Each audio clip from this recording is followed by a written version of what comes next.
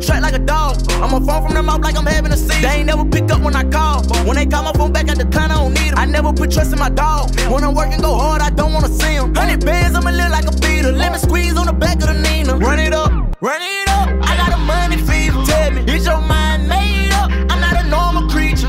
Plenty of nights we stayed up. I'm a misformed breather. Plus I got my mind made up. Biological form to people. All right, welcome back to another edition of This Week in College Football, brought to you by CFB Talk Daily. Today is Saturday, August 10th. Fairly short episode today because we have the first of many good interviews coming up. Today we're going to have a UNC commit, K'Mon Rucker coming on. And then behind him we have A&M. And then, a couple other high D1 commits coming on. Guys still in high school talking about their season coming up and the road they took to committing. Also, we are bringing on, if you remember when we did our pack review, Max Torres came on. He's a writer out of Oregon. He's going to always be on Hot on the Trails with John. Those two are going to have an East Coast, West Coast opinion on both things, so they know their stuff on that. So we're actually just going to do questions, and then we'll do the interviews and Hot on the Trails with it. So, John, if you have the questions in front of you and you want to start with the first question we have. Also, Mike is not here. He is working. So rest in peace, Mike, for this week's episode. Yes, Mike actually got taken by the Pirates. That took me a few weeks ago. They came back and took Mike. Which, so knowing Mike will probably be on because he loves the Pirates. They'll probably return Mike within a week. Yeah. All right, so John, if you have the first question off, you can. First off, I'm pretty sure you said K'Mon Rucker's name wrong, but that's fine. K'Mon? Yeah, you said K'Mon, which is definitely not how you say his name, and which is actually terrible because his dad's an awesome guy. DMs us, he's an awesome guy, so shout out to them. But our first question here is from Isaac Gogol. Does an undefeated Houston make the college football playoffs, playing 3 ranked teams according to the coaches poll? So you can start this one first, because I want to think about this a little bit. All right, so for me, it depends on a few factors. I think winning the games for Houston won't be enough. I think they'll have to win in an impressive fashion, and they would have to, because we saw UCF play anyone. They didn't get in, and I think Houston is a lesser talented team than UCF, and I think it's very hard for a group of 5 team to make it anyway.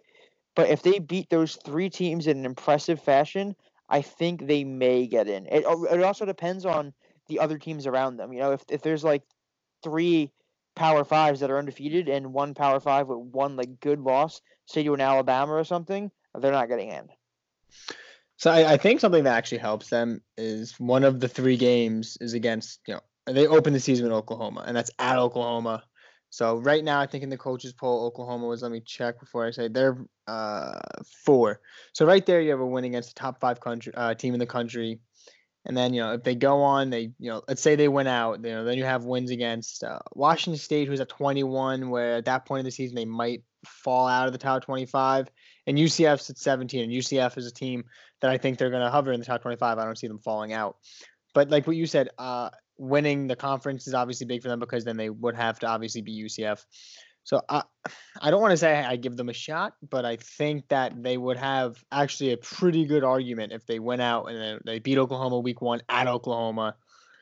So they have a good argument if they're undefeated going into the college football playoffs. Yeah, but what if Texas wins the Big 12 and is undefeated? Alabama wins their conference undefeated. Clemson's undefeated, and Ohio State's undefeated. Then you have 4 undefeated Power 5s. Yeah, UCF. Houston. Houston, some good ranked wins. In that case scenario, I think if there's ever 3 Power 5s that are undefeated and are conference champs, or even just conference champs undefeated, and maybe one team like a Georgia with 1 loss in the SEC, no shot a group of 5 gets in. I don't think it happens. And I've said it from the beginning of the season that if we see an SEC championship game where it's Georgia, Alabama, and they're both undefeated, and that championship game is a close game either way, I still see the committee giving them a bid in, even at 1 loss in conference championship, because I'm sorry, they are both one of the top 4 programs in the country. They're probably they're in that picture if they're not at least top 4 program. or at No, least Georgia. I agree. Okay, so our next question is from our friends over at the opening drive. What unranked team has the best chance to make the college football playoff? Do you want to start this one off?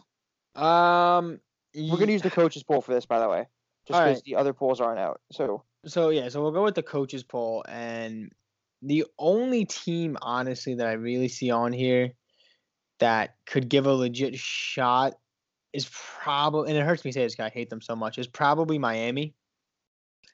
Because Miami does play a favorable schedule. I mean, they'd have to go through Clemson in the championship game, and I don't think they're better than Clemson, but every blind squirrel finds a nut, something like that. So Miami, if they get lucky, they play a good game against Clemson, they go undefeated. But that's the only team on that list of the not ranked teams that I really think has a chance. okay, I disagree. I'm gonna go with Nebraska. As much as I don't believe in the hype, I think Adrian Martinez and they're gonna be a better team this year. And if you win the Big Ten West undefeated, all you have to do is win the Big Ten championship game, and you have a very impressive resume. I actually did see Nebraska on there, but I think Nebraska, like you said, is going to be a very good team this year. I just don't think they're going to be. I don't think they're going to, but I just.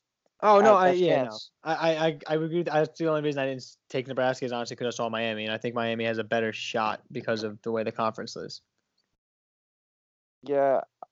Miami does have a weaker regular season, but I think that will be like their regular season schedule is a lot easier than Nebraska's. Nebraska plays powerhouses. Yeah, every week. Yeah, so I think Miami, that's an easy one. They play a bad Florida State. They do play Florida week 1 against elite Felipe Franks. Yeah, and that's that could be a game where it hurts Miami because with Martell coming in, they still. I haven't really heard. I mean, unless you've seen differently, there's no clear cut Tate Martell is the quarterback or he's not the quarterback. It's got booed in the scrimmage. Yeah, we're getting close to week 1. I mean, and there's still a quarterback controversy, so that's something that could come into play week 1 against Florida, who doesn't have a quarterback controversy, who they know who they're trotting at week 1. Yeah. By the way, credit CFB Talk Daily on the Martell got booed. Yeah, definitely credit us. Okay, so from fake coach Matt Mum, which college football coach would you want to have your back in a street fight? So I saw you answer this, and I actually agree with your answer so much. Oh yeah, 100%. I'm trying to think of some other ones just so we don't go with the same coach at Orgeron. So no, we can talk about it. You talk about your pick real quick, and I'm gonna do some research. Well, if I had to take anyone in a street fight, I'm taking Coach O from the Bayou Gumbo. Have you seen Coach O? He's jacked. 2, if you don't think that man takes smelling the sniffing salts for every quarter, you're wrong. Every interview, every time he's in front of a camera, that man is ready to go. So I think in a street fight, he'd be so ready. I think him, maybe some other coaches. I think maybe Saban, because Darth Saban, if he gets to bring his lightsaber, maybe he win the street fight. But what about you? So after intensive research that just lasted about a minute, I've came to the conclusion that in a street fight, I would love to have Charlie Strong by my side. Is it because his last name is Strong? One Charlie Strong he's huge. He's a big guy. Well, some would say he's strong. His last name is Strong, and I've never met a person with the last name Strong that isn't strong. You know what I mean? I haven't met a person with the last name Strong.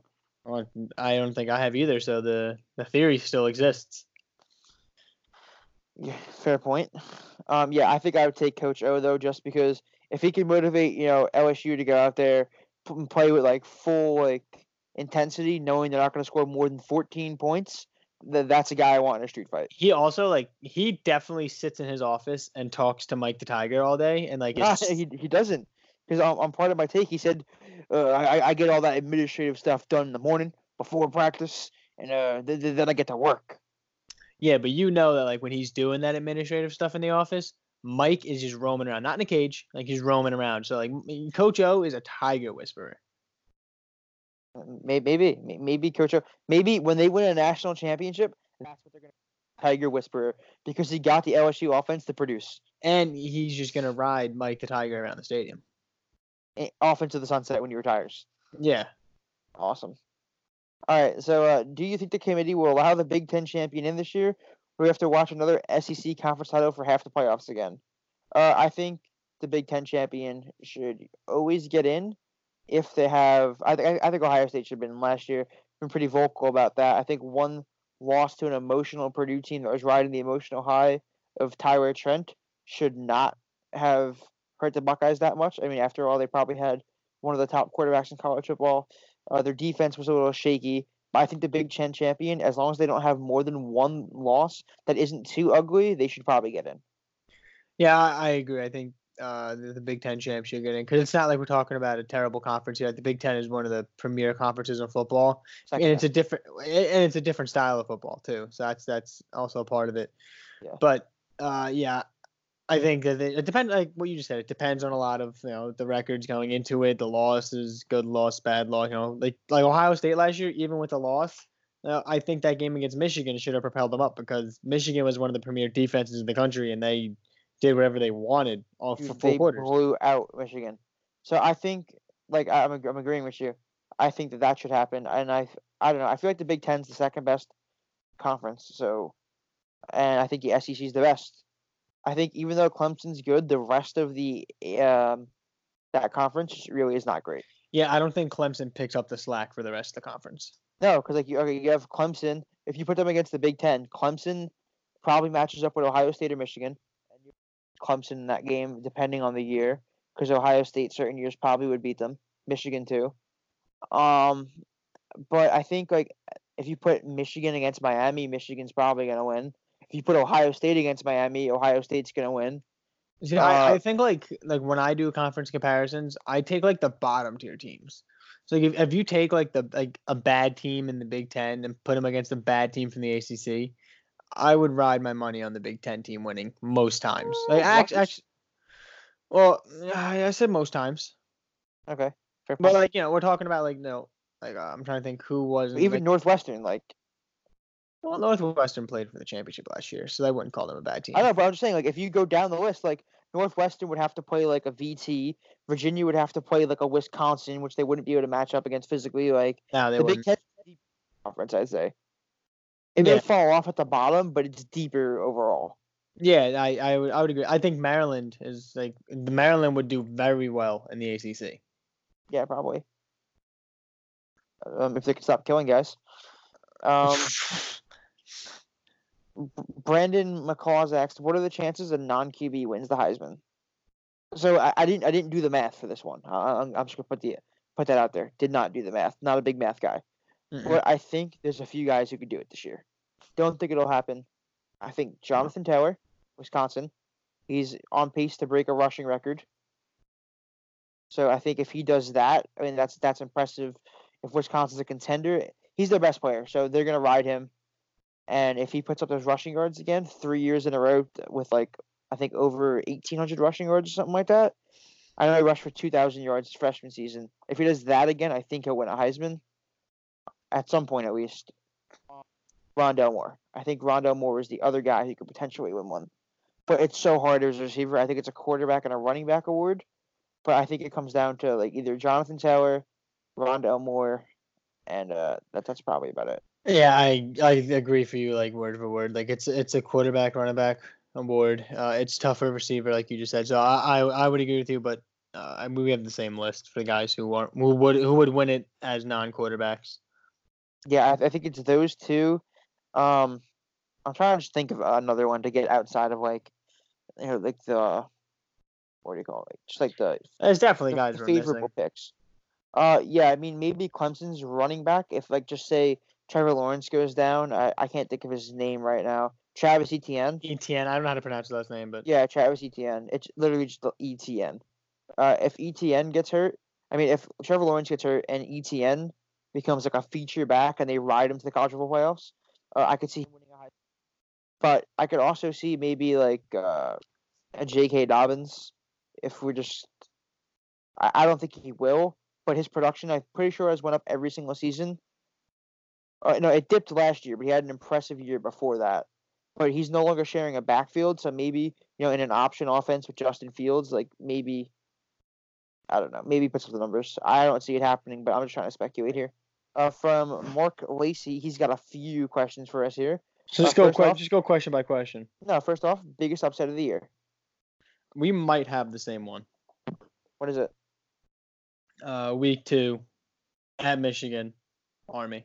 Oh, no, I disagree. Although I think that one could happen. Kelvin Hopkins, great guy, was on the podcast, so we will always defend his honor. But I think that I would go with Syracuse upsetting Clemson. So we've talked about this before, and I kind of do agree with you where Clemson is tough time playing Syracuse. But I think that just like the magnitude of upset, if Army beat Michigan, oh no, it's definitely a bigger upset. You're right. Yeah. But I think there's 2 losable games on the Clemson schedule. I'm not gonna lie, and they both come within the first 3 weeks. Well, you have what, Syracuse and probably A&M. Yes, A&M. That is such a tough game because they can match up. Yeah. As much as people don't want to admit it, SEC teams can match up physically against Clemson. Yeah, absolutely. And Clemson's D-line is not going to be as strong, and A&M is a ground and pound football team. I don't know. I watched a lot of Clemson spring game, and their defensive line looks just fine. No, yeah, they have a lot of guys, but that's going against Clemson's, like, I don't know, Thomas, he's going to be really good. They're not going to be bad, but, when you're going up against, big Texas boys, like, Texas men, you never know. Yeah, all right. I agree with that game, though. And the Syracuse one, I'm all aboard the Tommy DeVito hype train. We've been through this. Yeah, we have. Guy, wise guy. All right, so first coach to get the hammer. We definitely agree on this one. Is he in the Pac-12? He is indeed in the Pac-12 in the state of California. Yes, USC, Mr. 2-star himself, Clay Helton. I think after I think he gets to see the first week of October. So, funny thing, me and Max actually talked about Hot on the Trails because we actually dabble into the school a little bit later.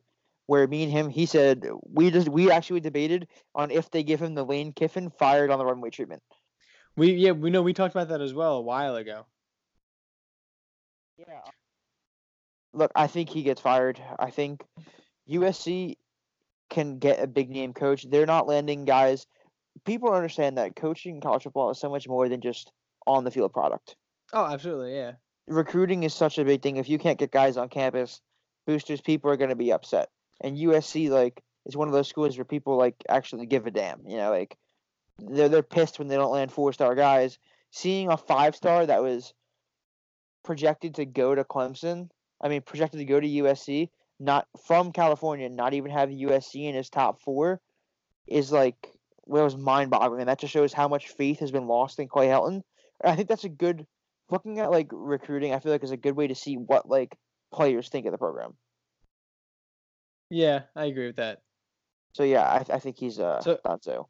I just want to tail off what you just said before I get to what I was just going to say after this, but because you just brought up recruiting with college coaching, and I've always said this, college guys who are successful in college and then go to the NFL, I feel like a lot of the coaches don't realize that you don't in college. It's essentially your roster.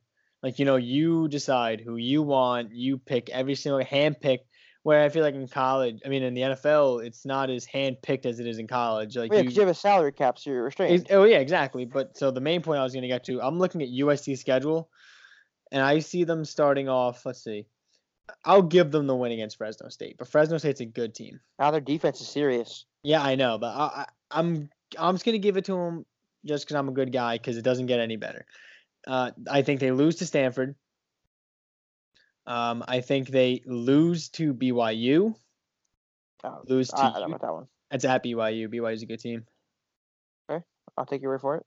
Lose to Utah, so that's 1-3, and then they play Washington and Notre Dame. Oh yeah. Okay, they're starting at 1-5. Well, yeah. So you're looking at 1-5. So, and I said second. I think he gets to see October 12th as the head coach. Maybe if he goes into Washington and loses bad, then he gets the tarmac treatment. But then like what you just said, USC is not a program where they're going to have to worry about getting a coach. Like they fire him and then they can immediately hire essentially anybody they want to come in and lead that program. And I've said who I think it's going to be, and people have agreed with me. We also talked about this on Hot on the Trails. I disagree though. We've talked about it a bunch, like on like our own podcast, like on our like main stuff. But like so what? 10 people heard it. No, I'm kidding. But so I mean, you can really hire anybody you want. You know, a better recruiter than Helton. He's done it. I still think the biggest mess up they had was letting Ed Orgeron walk. When he was there, that team rallied around him, and even when he left, like you want to come play for these Trojans? Well, he like tweeted out after they had hired. I guess it was Helton. Mm-hmm. And so after they hired Helton and he had obviously found out he wasn't going to get the head coach job full time, he was just an interim. He tweeted out like, we have something special in this they have something special in this program. Fight on. Like, well, a lot of people who would lose their jobs would just say thanks for USC. Yeah, but Coach O said like USC was his dream job. Yeah, exactly. So I mean, I would love to have a guy who wants to be here, who's his dream job, coaching my program. So I think that's a huge mistake they let him walk. No, I agree. Especially because he's a top-notch recruiter, and he could do so much with the talent that USC gets on defense. Although I would argue that LSU gets more talented defensive players on campus than USC, because they do, or either that or they just develop them much better. New TV personalities. I don't know if that's a question. I think he wants to discuss it. I am looking forward to Thursday nights with Cuzzo. You know who I'm talking about? No, I actually have no idea who you're talking about. I have no, you don't know who I'm talking about? No. What? The Colts punter. Oh, McAfee? Yeah, Pat McAfee. But honestly, I hated McAfee when he was at Barstool. Yeah, but just think, you're watching a Thursday night Akron-Kent State game, and you hear, "Oh, for the brand! What a nice 60-yard punt out of bounds!" You can't tell me it's not going to hype you up. No, you're a special teams guy, go nuts over the big-time special team plays. I think the Colts announcers had him come in for like a drive in like last season, or he definitely announced some game at some point during the season, and he's definitely announced one. He's a much better announcer than he is like a blogger or like a personality like he was for Barstool. I didn't like his time at Barstool, so I think that I hope that he tries to be more of a commentator than a comedian, because I don't find him to be funny. But I find him great, dude. I think his stories about his playing days are fantastic. Like I've heard like some of his stories about his playing days. Like if you guys haven't heard it, definitely go listen to the one he has about Peyton Manning playing roulette, winning like 5 games in a row. Love some roulette.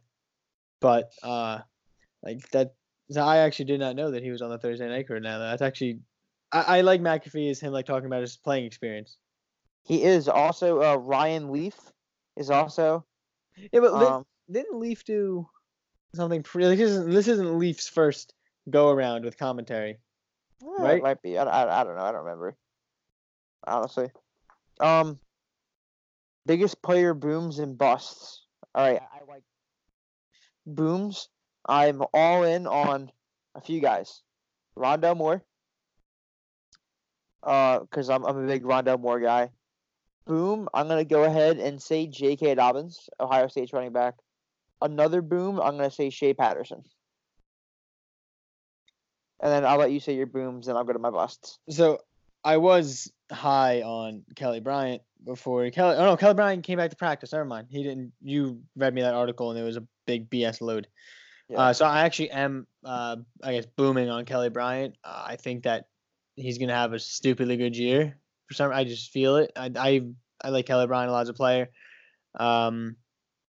Booming also, I think Kayvon Thibodeau has a very, very big freshman year. I don't know if you saw his quote from the other day. You probably did, about his sacks number. I didn't. So there was, I guess, one of the coaches told him that the number to get into the NFL for sacks is 30 in a career. And he said he wants to average more than that. I think he said he wants to average more. So he wants to get 12 on an average year. So I think that Like that kind of intensity gets me ready to go. Like I'm ready to watch him play because he was obviously one of the most recruited players in this country. Like we both watched his commitment. Like I think we had family over at my house, and immediately I was like, oh, I have to go watch this. Got to text John immediately. Yeah, it was like 10. Dude, I was watching. I was glued to the TV. Yeah, but I'm going to say that I disagree. I don't think he has that big of a freshman year. I think he'll be a third down specialist at first. It's hard to get experience along the line, even though I'm a huge Oregon homer. It's fairly obvious. Although he's big, I think he'll be a third down specialist. I see 7 or 8 sacks, but I think another boom guy is probably going to be Chris Steele at USC. As much as I hate to say it, and McCall Wright at Oregon, the corner. I think he's going to time early. Oh, my other boom guy, which I just thought of, Ben Mason at Michigan. Because I don't know. Did you know he may be playing D tackle this year? Oh, he is playing D tackle. Not maybe, he is. Oh, he is. Yeah, I heard that he's definitely playing on the other side of the ball now, and I think he's up to like, I think I heard 270, 275. He's up to, so he's a whole different like. That's so I'm excited to watch him play both sides of the ball because Michigan like does and especially Harbaugh does a very good job of having guys play both ways. No, I agree with that. I think they had Jabril Peppers do it, and that was just kind of hurt his development, I think. But Ben Mason, you're a fullback guy. He's a true football guy. He is a true football guy. He's a great guy. All right, so for now we're going to get into our new segment called Hot on the Trails. We have Max Torres from Scoop Duck here with us. He's going to be joining us every week for the foreseeable future for this segment. And Max, why don't you start us off with what your hot schools are? For sure. First off, I just wanted to say thanks to the guys at College Football Talk Daily for letting me come on. Love talking to you guys and love talking football. So excited for this feature. Let's get into it. Starting off with my hot school. Coincidentally, my hot school is Oregon, but they have been doing quite well in the past week, coming off their Saturday Night Live camp that they're putting on every year. They've gotten 4 recent commitments. Just going to go ahead and list them off. They got a 4-star wide receiver, Johnny Wilson from Calabasas, 6'6", 225. He's, a really, really good playmaker. And there were some worries that he was, looking pretty pro-Texas for a while. And I wasn't really expecting the commit when it happened. So that's awesome for them. He was in town for that Saturday Night Live camp. And then moving down the list, they got 3-star offensive lineman Jalen Jeffers from Saguaro High School out in Arizona. He's only a 3-star, but he plays rugby in the off season, so that touches on his athleticism. And Saguaro's won 6 straight state championships in Arizona, so he's coming from a great school. Next up, we have Jonathan Dennis, a 4-star offensive guard from South Dade, Florida. At one time he was a Miami commit.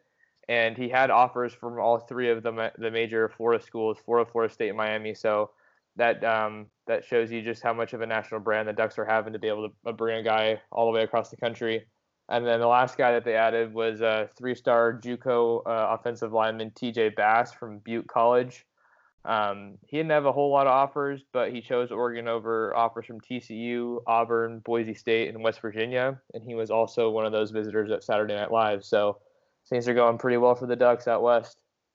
Yeah, so a few things about that is Johnny Wilson, he was a 5-star until recently, right? I think 2 weeks ago. He was. I don't know how you bumped that guy down, but it's hardly a knock on him. I mean, he's one of the top wide receivers out west. Yeah, I read an article from Rivals, I think, and they said that in their next meeting they're going to talk about bumping him back up to a 5-star because he's been so good at camps.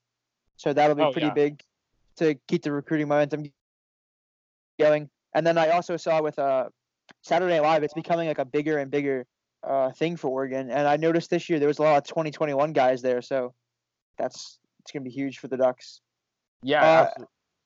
Oh, sorry. I didn't mean to cut you off. No, you're cool. I was just going to say, it's really big. We've seen it become, the second biggest recruiting event of the year for them after the spring game. And it's, really becoming important, I think, in recruiting, like you were saying, getting those 2021 guys on campus and, starting those relationships early so that you can, looking forward, wrap up that class and just, organize your priorities and keep moving forward.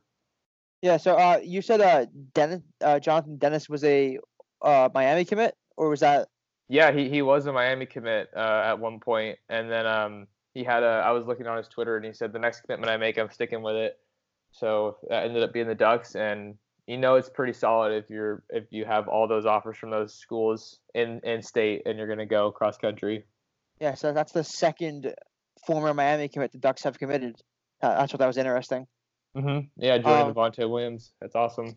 Yeah, we don't know how committed he is, but yeah, we'll have to see.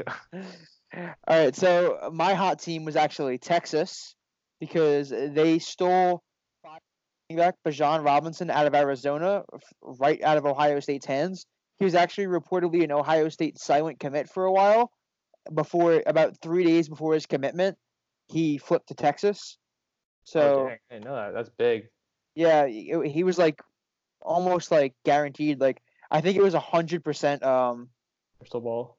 Yeah, crystal ball was 100% Ohio State, and then it just like flipped 2 days before, and he ended up at Texas. So that's big for Texas. And then late last night, I was actually asleep. I saw this when I woke up. They got a 4-star DB out of Florida in Ethan Pouncey. He's 6'1", so that's pretty good height for a corner. And recruiting Florida for Texas is big because if they could recruit Texas and Florida, they could probably challenge Oklahoma because Oklahoma is probably the top team in the Big 12 at the moment. And they also got a 4-star linebacker from, I think he's from Kansas, Derek Harris Jr. He's a 2021 commit, so they got 2 4-stars and a 5-star this week. So I thought they were doing pretty good. Yeah, they're really out there. And I mean, people are wondering, is Texas back per se? I mean, they had a huge bowl game last year. I think it was against Georgia, right? Yeah, I think that was against Georgia. Yeah, that was huge. I mean, that's a big win for them. Try to get back into that maybe in the playoff conversation. And when you're going up against Oklahoma, you got to recruit your butt off, and that's certainly what the Longhorns are doing, especially in this class and in 2021, like we were saying. Yeah, actually, I mean, I don't know. This is probably before you followed us, but on one of our, 4 or 5 episodes in a row, we got asked the same question: Is Texas back? And it got so old that we stopped answering it. There was one time we read the question and we just didn't say anything after it for like a minute. All right. Well, where do you stand, John? Are they back in your opinion? I think so. I predicted them to win the Big 12 this year. Wow, that's bold. It is bold, but I think Oklahoma's defense is shaky. Yeah, I mean, as it has been for a while, but I think Texas is, they have the pieces together. Sam Ehlinger looks like the real deal, and Oklahoma isn't a sure thing. I think that's the attractive pick that everyone wants to make, but that's why we got to play the schedule. Yep. All right. So, what do you have for your cold team? Yeah. So, for cold, I actually had a little combination of 2 teams. But starting off, I had Penn State with a little bit of a cold hit. They had a 4-star 2021 wide receiver, Dante Thornton, decommit recently. He was actually in town for the Oregon Saturday Night Live camp. So it looks like that visit gave him a lot to think about, and he wants to reevaluate his options, but he has plenty of time. So he was a 4-star guy, rated a 97.83. So it'll be cool that the Ducks are back in his recruitment. And then for my cold team, my other cold team, I guess I should say, is USC, which honestly should come as a surprise to a lot of people. Just looking at the statistics, they're ranked number 57 nationally with their 2020 class, and number 7 in the Pac-12, coming in ranked behind teams such as Colorado, Arizona State, California, Stanford, Washington, and Oregon. And they have 10 commits, which is pretty low. I mean, Oregon has 19 right now, and they've kind of gotten ahead of the game. But they're coming in at an average rating of .8664, which isn't terrible. But like when you're USC, you have all that elite talent right there in your backyard in LA, and they're usually in the game for 4- and 5-star guys all the time. And one of their big targets, the number 1 inside linebacker, Justin Flo, for the 2020 class, he recently announced his top 4. And USC didn't make the cut. 4 schools were Clemson, Miami, Georgia, and Oregon. So crazy things happening in LA with them not being able to pull in the guys that you'd think. Yeah, see, now that one really shocked me because the Justin Flo top 4, because like on his crystal ball, it was actually only Clemson and USC. Like Oregon wasn't even on there, and neither was Miami. So I was like, okay, I really hope we get him and maybe Sabal Smalls, but Yeah, I mean, sorry, go for it. I was just shocked to see that Oregon wasn't in his crystal ball, and then I was pleasantly surprised to see his top 4. Yeah, exactly. I mean, kind of like a similar deal like they had with Micah Pittman. He released his top schools. Oregon wasn't even in it, and then they, came roaring back and, gave him the red carpet treatment. But with Flo, I think what happens a lot with these USC guys, I actually talked to, I think it was Anthony Beavers. I'm not 100% sure, but I was talking to a Duck commit from LA, and I was like asking him why USC isn't, getting as many of these California guys, and they're saying it's because they're kind of relying on reputation to pull the weight in their recruitment, and then they prioritize the out-of-state guys, and then they come circling back around, and these LA guys are already, being prioritized by these other schools. So just kind of a note there. Yeah, I think that's a problem when schools fail to recruit their own backyard. I usually think that's a recipe for like disaster, because you got to keep the in-state guys home. Like I know, like my favorite school, Rutgers, does a terrible job at keeping in-state talent home, and they go to bigger programs and succeed. So I think USC has to turn that around if they want to be successful in the future. Yes, they definitely need to, and then we'll have to see what happens with Clay Helton's job, because we always know head coaches moving makes things harder in recruiting. Yeah, well, sometimes you get that boost though. Like, guys finish the class better, but I don't know. I think if they fire Clay Helton and get a guy like maybe Urban Meyer, maybe they can get back in it with some of these guys. But I don't think Urban's coming back. Yeah, I feel like he's going to coach somewhere, but where he ends up is still to be determined. So going to be a storyline to watch with Helton's seat so hot this season. Yeah, one of our members, Matt, actually predicted he gets fired week 3. Yes. So I mean, I'm all for it. Yeah, I wonder if they give him the Lane Kiffin like fired on the runway treatment though. Yes, I remember you guys were talking about that. I think in our Pac-12 episode that I did with you. That'd be just so humiliating. But yeah, just be like, yeah, you can't come back on the plane. Find your own way home. All right, but so my cold team is Ohio State. They missed out on their top 2 running back targets in Bijan Robinson, who was silently committed for reportedly a few months, and then Kendall Milton, another 5-star running back, who had his top 2 as Georgia and Ohio State, and he chose Georgia. And their third choice is a 4-star running back out of New Jersey, Jalen Berger, and he's likely going to go to conference rival Penn State, because he went there for their their equivalent of Saturday Night Live, which I think their thing is a Friday night, so I'm not too sure. But he was up there and he loved it, and all the reports are saying that he loved Penn State. His crystal ball shifted to 80% Penn State, and it's close to home, so I think that's where he'll end up going. Dang, yeah, that's crazy. I didn't know that all that was going on with Ohio State. When you told me they were your cool team, I was a little shocked, because they had been doing pretty decently. In the past couple of weeks that I've been following them, they got Clark Phillips out of La Habra and SoCal. They also got Court Williams, one of the first guys that I interviewed from St. John Bosco. So we're seeing kind of an exodus of the top talent on the West Coast going to these blue bloods, or just away from the West Coast. And I think that's why we're seeing conferences like the Pac-12 struggle. But looks like not everything is all sunshine and rainbows at Ohio State with when it comes to recruiting. Oh, I mean, they're a cool team, because I think they still have the 3rd ranked recruiting class. So it's not like it really killed them, but running backs wise, it definitely hurt a little bit. And you made an interesting point about top talent leaving the West Coast, because I think that's why you're seeing teams like Oregon try to recruit nationally now, because a lot of the West Coast guys are going elsewhere. Yeah, absolutely. And I think, when you bring in a guy like Cristobal, who was the National Recruiter of the Year in 2015, he's not going to be afraid to, throw those offers around the country. And Oregon's gotten commits from, I think it was 10 different states the last time I checked. They got 2 guys from Florida, 1 from Oklahoma, Luke Hill's from Maryland, I believe. Jalen Jeffers is from Arizona. We got California guys, obviously well represented. So it's really all over the place, but I think it just adds one more dimension to recruiting and makes it more interesting to follow. Yeah. Also, did you know all of those states off the top of your head, that where those guys were from?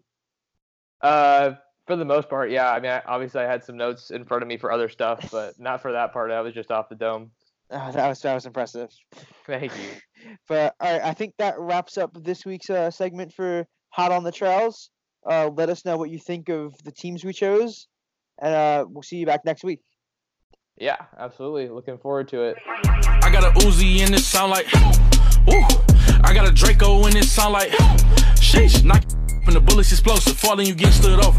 Can't run out of bullets in the shootout, taking my time counting as I'm blowing. Yeah, drumsticks, guitar size ARs, we a little band. Rapper diss me, I'm at every show like I'm his biggest fan. Hollows in that Sprinter van, gon' leave somebody crippled, man. You see your DJ brain come through his head, will turn religious, man. Having my way, you see yourself at the range, it's practice, okay? Dead bodies in the hood, pour ass. All right, so we're here with class of 2020. Came on Rucker. He is 3-star committed to UNC. Thanks for coming on. Yes, sir. Thank you for having me. So like the regular layout of the interviews, we're going to start with some questions, and then we'll probably make our way around following some of the questions. I know John has all of his written down. Yep. So John, you just want to get it going right away? Yeah. My first question for you is, you won the defensive line MVP award opening in Charlotte. What was that like? Well, that was like one of the dream come true, I guess, man. Cause I watched the opening and all that kind of stuff, regionals and all that kind of stuff. Like I watched it when I was back in middle school, 9th grade, 10th grade, and stuff like that. And then finally having an opportunity to actually win MVP, it was crazy, man. I was speechless. I was lost for words. Yeah, that must have been pretty cool. I mean, I can only imagine what that was like. Oh, yeah. Oh wait, what were you gonna say? My bad.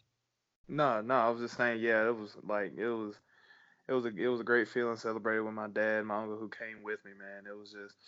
It was pretty cool, man, and just like one of the people out of my area to actually accomplish something like that is just, I guess I kind of felt like a trendsetter. So it's like just open doors for other people for behind me in my area to actually go to stuff like that and conquer the competition. Yeah, for sure. So this North Carolina class is shaping up to be like one of the best UNC classes ever. Do you want to talk about, like, do you guys have like a special bond, like anyone you're close with in the class? I haven't really actually met all of them yet, but we do have a group chat on the phone, and we connect with each other, keep in contact with each other, man. See when a couple of us are going on campus and stuff like that. This past month in July, they had like a little cookout, get together kind of thing to show off their new weight room, their locker room, and their field. Sadly, I couldn't make it. We had like a little community camp going on at my school, so I wanted to be a part of that. But at that point, pretty much all the commits were over there, and I hate that I missed it, but we pretty much keep each other in the loop. We talk about whatever, whenever, I guess, whatever 16, 17, 18-year-olds, teenagers talk about. So it's just like we keep each other close, though. And so it's like once we all actually get on campus in the next year, it's not like we're going to be complete strangers. We already pretty much know each other. Yeah, that's pretty cool. And I know you do charity work, you go to church and everything, so it sounds like you're like a great guy. Like, yes, sir. I don't like to toot my own horn, but I guess I can consider myself a good person. nah, I mean, you're on a podcast. It's all about tooting your own horn. So Mack Brown, what is he like? Is like meeting him like it's your future head coach? Coach Mack Brown. All right, so let me go ahead and just be honest with you. At first, I did not know Coach Brown well, but my parents did, especially my dad. When he saw him, my dad was like looking at him like he was a dang god or something. He was just like looking at him. He was like, "Came in, that's Coach Mack Brown. Shake his hand, hurry." And I was like, "Coach Mack Brown, where? Who is he? Where?" And I was just like crazy. But then once I done my research on him and stuff like that, Coach Brown is a very, very legendary and prestigious coach, man. Just the accolades that he's received and what he's done at past colleges before coming to UNC.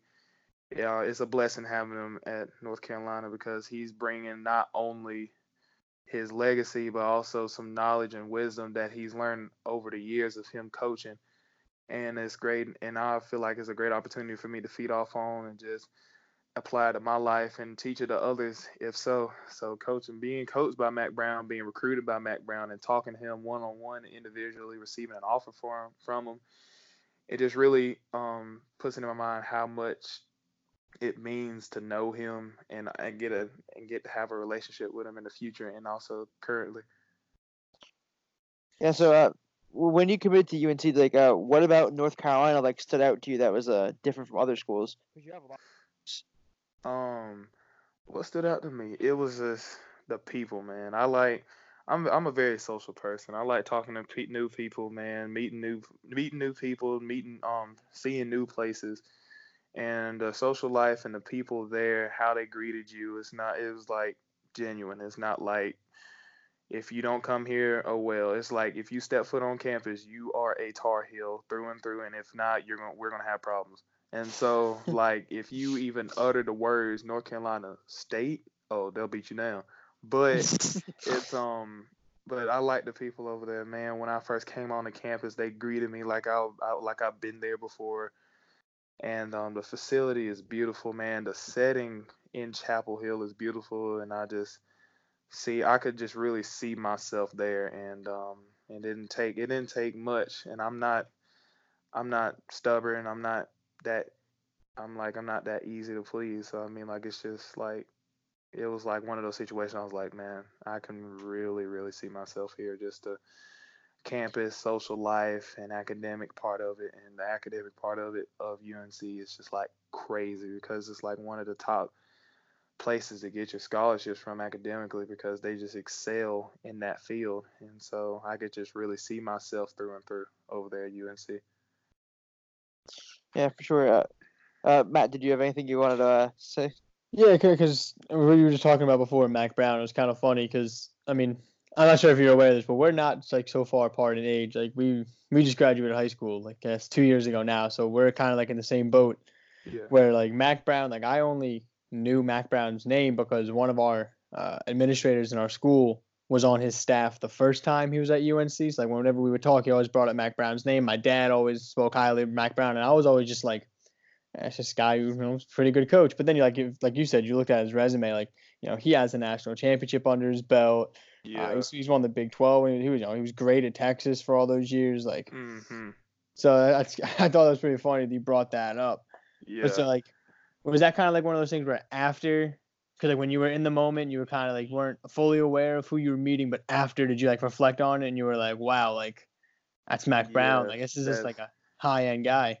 Oh yeah, man. It's just like at first, I mean, like I treat every coach with respect. Everyone that I meet, I treat everyone with respect, man. And then so with meeting the head coach, I mean, like you're gonna have to like basically flip a switch. He was like, I act proper, stand straight, do all this other kind of stuff, etiquette stuff, and I'm just like making sure I do not mess this up. If I mess this up, this could really blow my chances of getting a scholarship or not.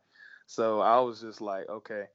Just do not mess up. And I promise you, I think I stuttered when I first said hey. So I think I kind of messed up that boat. But but meeting Coach Brown, he's a pretty cool dude, man. He's just like he's very genuine through and through. He was just meeting me and just hugged me, man. I don't even think I had a head coach hug me ever, and he did it, and I was just like I didn't know how to feel about it. I was just like, is okay. But I mean like it was pretty cool, man, because I mean like that kind of shows that that's how he is. Like it's nothing different. He's not trying to act tough. He's not trying to put on this arrogant persona and stuff like that. This is Coach Mac Brown, and who you see is who you're gonna get when you meet this dude, and this is who you're gonna get for a generation, for like as long as you know this dude. And but at first I met him and he shook my hand, hugged me and stuff, and I was just like, okay, this coach is hugging me. How do I feel about this? But I mean, it was pretty cool. And then like I said, my dad was just like, you know who Coach Matt Brown is, right? And I'm just like, no, not really. And so like I actually like after the camp and stuff, after I received my offer, I was excited about it and stuff like that. I received the offer at the camp from Coach Mac Brown and the defensive coordinator, and I was just really, really excited. Him from Coach Brown and Coach Bateman giving me the offer, and so like I was riding back home in the car, and I looked up Coach Mac Brown, And I was just reading all his accolades. I was just like, oh, wow, I really should have took that hug a little bit better than what I should have. But Just hug him but back. Like, yeah, I was like, yeah, let's rewind that back real quick. But it was a cool experience, man. I'm actually glad that I've met pretty much a legendary coach. Literally a legend. He is a Hall of Fame It just got coach. inducted in the Hall of Fame. Yeah, and so like I was just like in my mind, I'm like, I just got hugged by a Hall of Fame coach. Holy crap, this is for real. So it's pretty cool, man, and it was an awesome experience meeting him and what he's bringing to the table at UNC. So yeah. when I was looking on your sorry, John, when I was looking on your 247 profile, it said on there, I'm not sure if it's 100%, but it said you held offers from both. I think it was Army and Navy. Hmm. So like when you go on those visits, like to the academy schools, was there any major difference like from that to like a Louisville or a North Carolina, like the difference in just like approach of the visit itself? Um, Sadly, I didn't take a visit to Army. I was actually planning on it this past summer, but they like all the spaces were full and all that kind of stuff, and they wanted Mhm. me to take it unofficial. But unfortunately, finances got in the way of that. But I did go to the Naval Academy up in Annapolis, and their campus is beautiful as well, and their standards are set so high. Now I like how the players just kind of not kind of, but like I like how the players just vibe off of that, and they will set that bar. And if they don't get to that bar, then they hold themselves accountable. It's not like coaches are telling them get your crap together or get yourself like in the zone or something. It's all player driven. I mean, like I don't even see a coach running anything. It's mainly players getting on players guiding young like freshmen or sophomores who don't know what they're doing, and they're telling them, look, this is what you do, and da da da da da. And so I feel that same vibe from the Naval Academy to UNC. It's nothing different. It's just that you just don't have an armed forces pathway. It's just like the coaches, they are there to coach. Like they are really there to coach, but it is all player driven. You have player driven leaders that hold each other accountable, and it's nothing different. And I met some of the players, and I met Tamon Fox actually, their defensive tackle, I think Crawford, number 92. I met both of them, and I just meeting them for the first time. I can obviously tell like it's not a coach's thing. Like they know what is in stake for this year, and they feel like they could get that ACC championship, which I believe they can get also because looking at what they have going on, man, it's gonna be hard to stop North Carolina this year, man. And just like seeing the leadership and togetherness that the team holds, and I just feel like there's really no burn bridge from what I've seen at Navy to UNC. Yeah, that's actually crazy that like the players are like the leaders because I mean you seem like you're like the leader type because you're like very like high standard kind of guy. Um, Yes. I was actually gonna ask like what are your like goals for this senior season that you have coming up? Um, my goals for this season, man, it's not a lot. I feel like I've accomplished a lot that I wanted to do this past year as my junior year because I mean like junior year is supposed to be like the quote unquote breakout year for a lot of people. Mhm. And I feel like I've kind of held that to my standard, I guess. I finished like with 81 tackles, 19 tackles for loss, and 8 sacks. So I feel like that was a pretty good standard setting thing for me because it's pretty much that was my first year playing defensive end. Past time I've been playing offensive tackle, offensive guard, and all that kind of stuff. Uh, But but this past year, getting region defensive player of the year, making it all state first team and recruit Georgia, and then making second team in Atlanta Journal, and then all other stuff I made honorable mention. That just kind of shows like how intense my gameplay is, and then I also had some weightlifting goals that I accomplished this past year, and then it was a pretty cool year. So I could say that last year was my breakout year, but I feel like the main goal for this year for me is to get player, not offense or defensive player of the year, is to get player is my region's the player of the year, and also break single season sack record, which I believe in the postseason is 16. Yeah, that's a lot of sacks.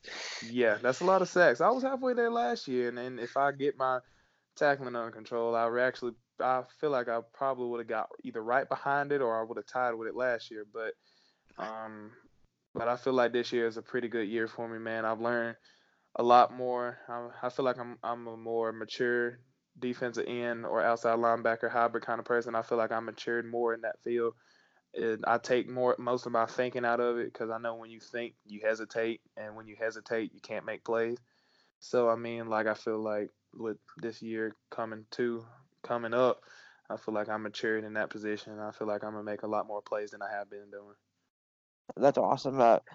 Good luck on getting Player of the Year and chasing the sack record at Oh your yeah, school. thank you. I really appreciate it. So my last question for you is you said you earned the offer at UNC, right? Yes, sir. At the camp. So like what was that car ride like home with you and your dad? Earning an offer from Mack Brown. Well, it was me. Actually, my mom came with me, so that was a pretty good experience for her as well.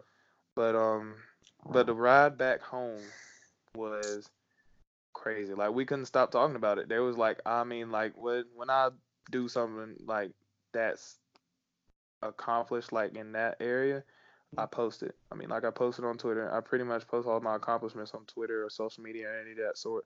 Keep the positive vibe going. And I mean, the second that I posted it, there was so many UNC people follow me. That like I'm talking about, their fan base is off their, you know what? Like it's just like it. Like I'm talking about people congratulating me. I can't wait to see it. Chapel Hill, can't wait to see you play. Da da da da da. Like I'm talking about. I promise you, there was about like 100 people from like a UNC fan base that follow me, and that's when I pretty much hit 1,000. So I mean, like I was just like, okay, y'all really just did me a favor. But the talk me and my parents had, man, it was just like, this is a big deal, man. Like that was my second Power 5 offer, aside from Louisville, and I was just really happy about it, man. I was telling my family, my other folks, I was just telling them I got my offer, and they're saying congratulations, and then they go on talking about Mack Brown, and at this point, I still didn't do my research, so I'm just like, oh, yeah, Mack Brown, I don't know about him, but I will later. But but it was just like, it was a very, very appealing thing, and I was just happy as I'll get out, because any person that gets a D1 Power 5 offer from any school is just gonna be happy, because like when you're little, you look up to people and you see them getting offers. You see a whole bunch of letters on their table coming in the mail and stuff like that, and you're like, I want to do stuff like that. I didn't really see that happening when I grew up. Like, like I had a lot of talent that came through my school, but it's just like it's always been an academic thing or like a social thing that they had going on that did really excel them to the next level. So with me, I felt like socially I was fine, academically I was fine, and just like now that I've actually had that opportunity to get a hold of some Power 5 offers, and it was a dream come true, man. I could not be thankful for more. I couldn't thank God more for stuff like that. So yeah, that's awesome. This is probably one of like the best interviews you can make a recruit. So thank you for this, because you're very well spoken and you give like long answers. So we appreciate that. Oh yeah, no problem. All right, so just the last little thing here is we usually transition into these interviews with your favorite song. So what do you think we should use? Well, y'all interviewing me, so what kind of questions y'all got for me, man? I can answer pretty much anything.